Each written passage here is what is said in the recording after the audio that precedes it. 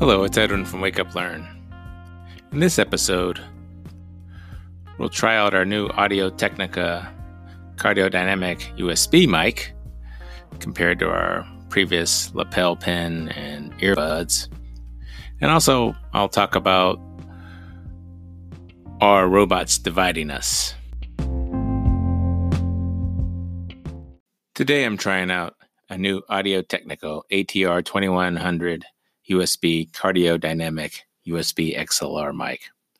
This is the mic that was recommended by Anchor in their wish list on their podcast. I also included a pop filter. I bought the pop filter for an additional $15 and an extension arm that goes on the desk. And I'm trying it out to see how it works. So far, it sounds a lot clearer, better than the Yeti mic I tried a few weeks ago, and better than the lapel mic that I have. And if you can hear my daughter in the background upstairs, we can test the noise reduction. But it seems pretty good. Peter Piper picked a peck of pickled peppers. And we can see how that works with the pop filter that I'm using. I like it, and you can let me know what you think.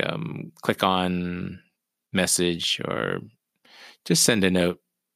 Follow us on Facebook at Wake Up Learn or on Instagram, Wake Up Learn also. And let us know what you think. It's pretty good. I've recorded the whole episode, all the different segments with this new mic, and I'm pretty pleased with it so far. Take care.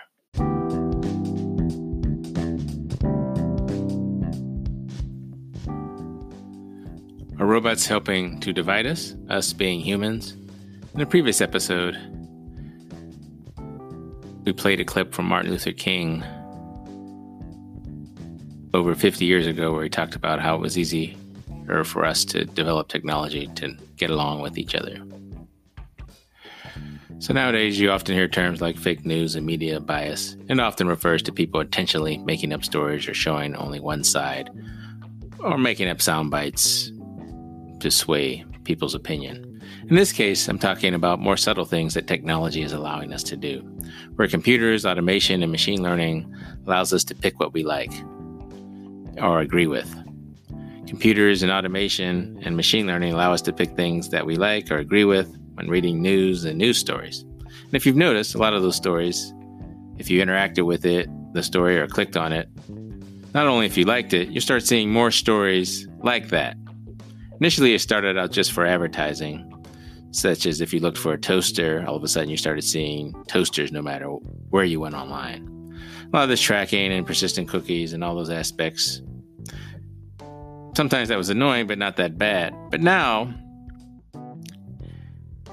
it's really interesting when you hear about only whenever you search for a story, say something like whether it's a political party, whether it's a hobby, you just keep seeing those same type of stories over and over again. And as computers start to follow your patterns, you realize that you aren't seeing the whole picture. And it's important to notice this because this is what can help separate us. And using this technology by itself without interacting with a lot of people often makes the problem worse. As we go to a bank or ATM machine or online banking, you're not necessarily ever dealing with a person. You don't need to deal with a teller. If you do a lot of online shopping, you're often not dealing with people directly.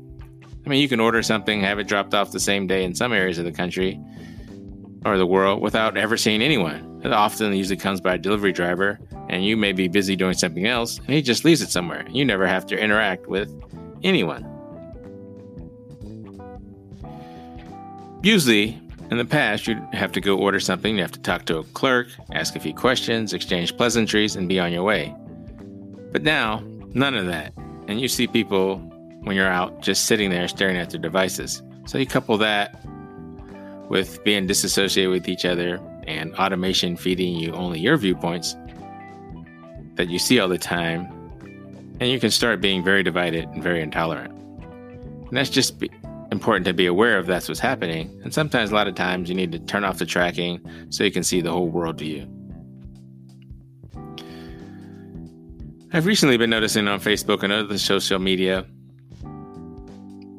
now that they're being more forthright with why you're seeing certain things, that they're tailoring data that you see because you've interacted with a story like this before. It'll say, you're seeing this because you've interacted with a story like this before. Not that they're your friends. Now, these people aren't even on your feed, and they're not even advertisement. They're just stories similar to other stories. So if you picked a certain story about a certain subject, like duck farming, and not even that it's specifically duck farming, maybe it's angry ducks, and you'll see more stories like that, or just types of stories. Maybe it's inspirational stories. Maybe it's a political story. Maybe it's a tragedy. You'll start seeing more data like that. And it's more from data mining or automation, more what's called Hive type associative programming. And if you're not careful, you'll start shifting your viewpoints and really filtering the rest of the world. So it's something to think about. And keep your mind open. Take care. It's Edwin from Wake Up Learn.